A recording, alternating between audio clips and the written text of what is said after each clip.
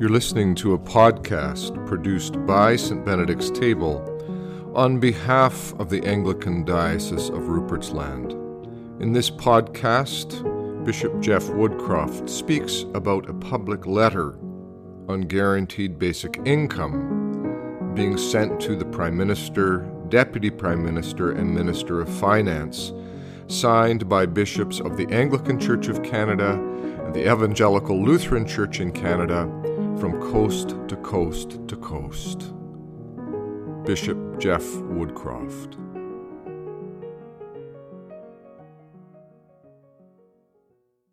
In these extraordinary times, I've seen the Church come alive, to be present to those for whom ministry and mission are most important, especially the most vulnerable of our society, those who have been allowed to fall between cracks. Since the time of Jesus Christ, disciples have worked their utmost best to learn in new times and places what it is each of us must do to uphold God's love in the gospel for all people for all times. It has always been the Christian presence to support those, especially those who have nothing, who are lacking, who have been estranged and forgotten. In the past century, it's almost as if the Church has abdicated part of that role as counselor, as caregiver. Governmental agencies, especially in privileged countries, have taken over much of the work. But as we have seen in these extraordinary days, we have discovered very quickly how necessary the body of Christ, the Church, is to a world that is hurting. We have actually picked up those roles that we once gave away. And now we are called again, in all truth and in all vigor and energy, to effect positive change on society by being who we are and addressing those with whom we can make a difference. We are advocating for a healthy society. I'm reminded in the passage from Matthew following the Sermon on the Mount, where Jesus is speaking to the people in the hearing of those who would be prominent disciples and apostles. This is what he tells the people. Therefore I tell you, do not worry about your life, what you will eat or what you will drink, or about your body, what you will wear. Is not life more than food, and the body more than clothing? Look at the birds of the air. They neither sow nor reap nor gather into barns, and yet your heavenly Father feeds them. Are you not of more value than they? And can any of you, by worrying, add a single hour to your lifespan? And why do you worry about clothing? Consider the lilies of the field, how they grow. They neither toil nor spin. Yet I tell you, even Solomon in all his glory was not clothed like one of these. But if God so clothes the grass of the field, which is alive today and tomorrow thrown into the oven, will he not much more clothe you, you of little faith? Therefore, do not worry, saying, what will we eat, or what will we drink, or what will we wear? For it is the Gentiles who strive for these things, and indeed your heavenly Father knows that you need all these things. But strive first for the kingdom of God and his righteousness, and all these things will be given to you as well. So do not worry about tomorrow, for tomorrow will bring its own worries. Today's trouble is enough for today. You see, I really believe that God calls this body, this church, to be ever present to the world that God loves. To convey not just love, but food and clothing, deep care in relationship. And to that end, I see us in Rupert's Land, in rural and urban, in all places, some suffering and some trying to respond. In the past 3 weeks, I have done a lot of work in terms of study and in terms of talking and trying to find solutions that work, not just for Rupert's Land, but for Manitobans and indeed for all Canadians. I took the liberty of calling my colleagues, the bishops, as well as colleagues in the Evangelical Lutheran Church in Canada, members of the United Church of Canada, and the Roman Catholic Church in Canada, many of whom came to a Zoom conference. I invited former Senator Hugh Segal to speak. Hugh has been active in supporting guaranteed basic income since 1969. He spoke to us with such passion and excitement. As a result of that, we sculpted a letter to the Prime Minister, the Deputy Prime Minister, and the Minister of Finance, requesting the government to immediately implement a guaranteed basic income for all people who dwell on this land. I wish to read that letter to you now.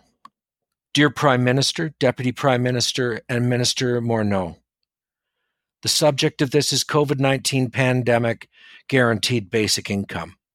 We write from across our country, from the tundra of the high Arctic, the outports of the Atlantic coast, from French and English-speaking Canada, from urban cities, the prairies, the Rockies and coastal mountains, and from Pacific coast.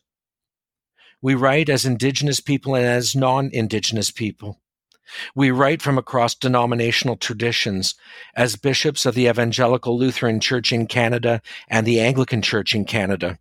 We write compelled by our shared faith convictions and moral obligation to care for the human condition of all.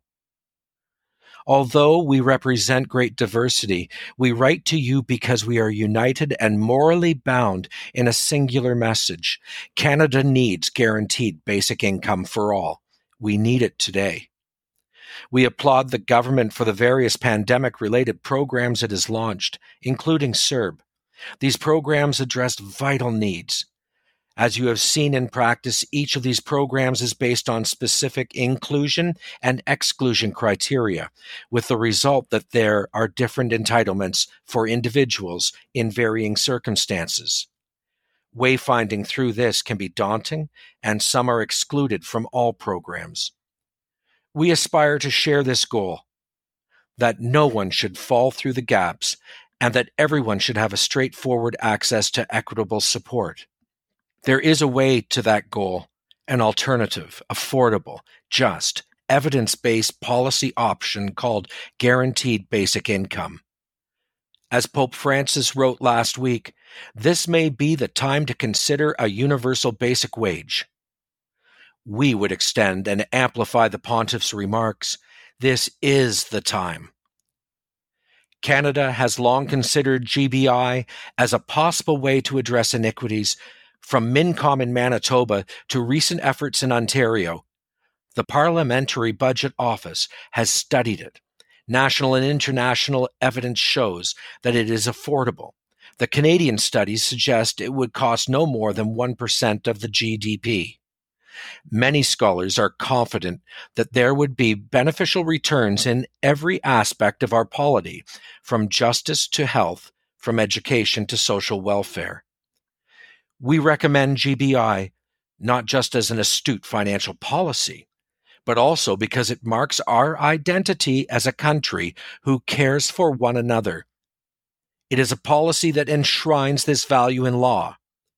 GBI would be a new social contract, defining a new relationship amongst Canadians through the mediating role of the government. We would be articulating a relationship where we would know with enduring certainty that some of our public spending would provide income for others. With GBI, we state clearly and definitively that no one will be failed by the system so catastrophically that they cannot feed and house themselves and their families, that no one is left alone and so far behind that they cannot find a path out of precarity. We encourage you to see the enormous economic and social value that guaranteed basic income provides, from savings in our healthcare and correctional systems, to a strengthened opportunity for individuals to access childcare, transportation, refugee and immigration aid, housing, and particularly the self-determination and health for Indigenous people. GBI represents a positive nation-building policy option for today and for tomorrow. It can become the great transformational legacy left by this government, which arises from this pandemic, paralleling the great social gains which arose during and after conflicts, public health insurance, equal rights. Guaranteed basic income is the policy which we can bequeath to our children, to their children, to the future. We strongly urge the government to immediately implement guaranteed basic income for all people who live on this land, for our citizens and refugees, even for the visitors who find themselves here during this pandemic, unable to work and unable to thrive. We say again from diverse places, with diverse voices and diverse convictions, Canada needs GBI for all. Now is the time to put it in place. Today we say in unison, Canada needs guaranteed basic income for all. We need it today. Disciples, we are it. We are that presence for God in this world, courageously taking hold of the things that are before us that will provide health for all people.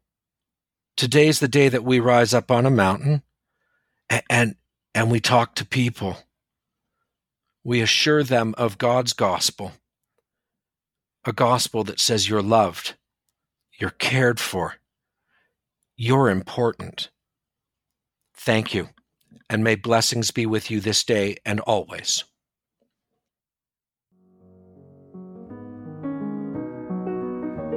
You've been listening to a special podcast produced by St. Benedict's Table for the Anglican Diocese of Rupert's Land.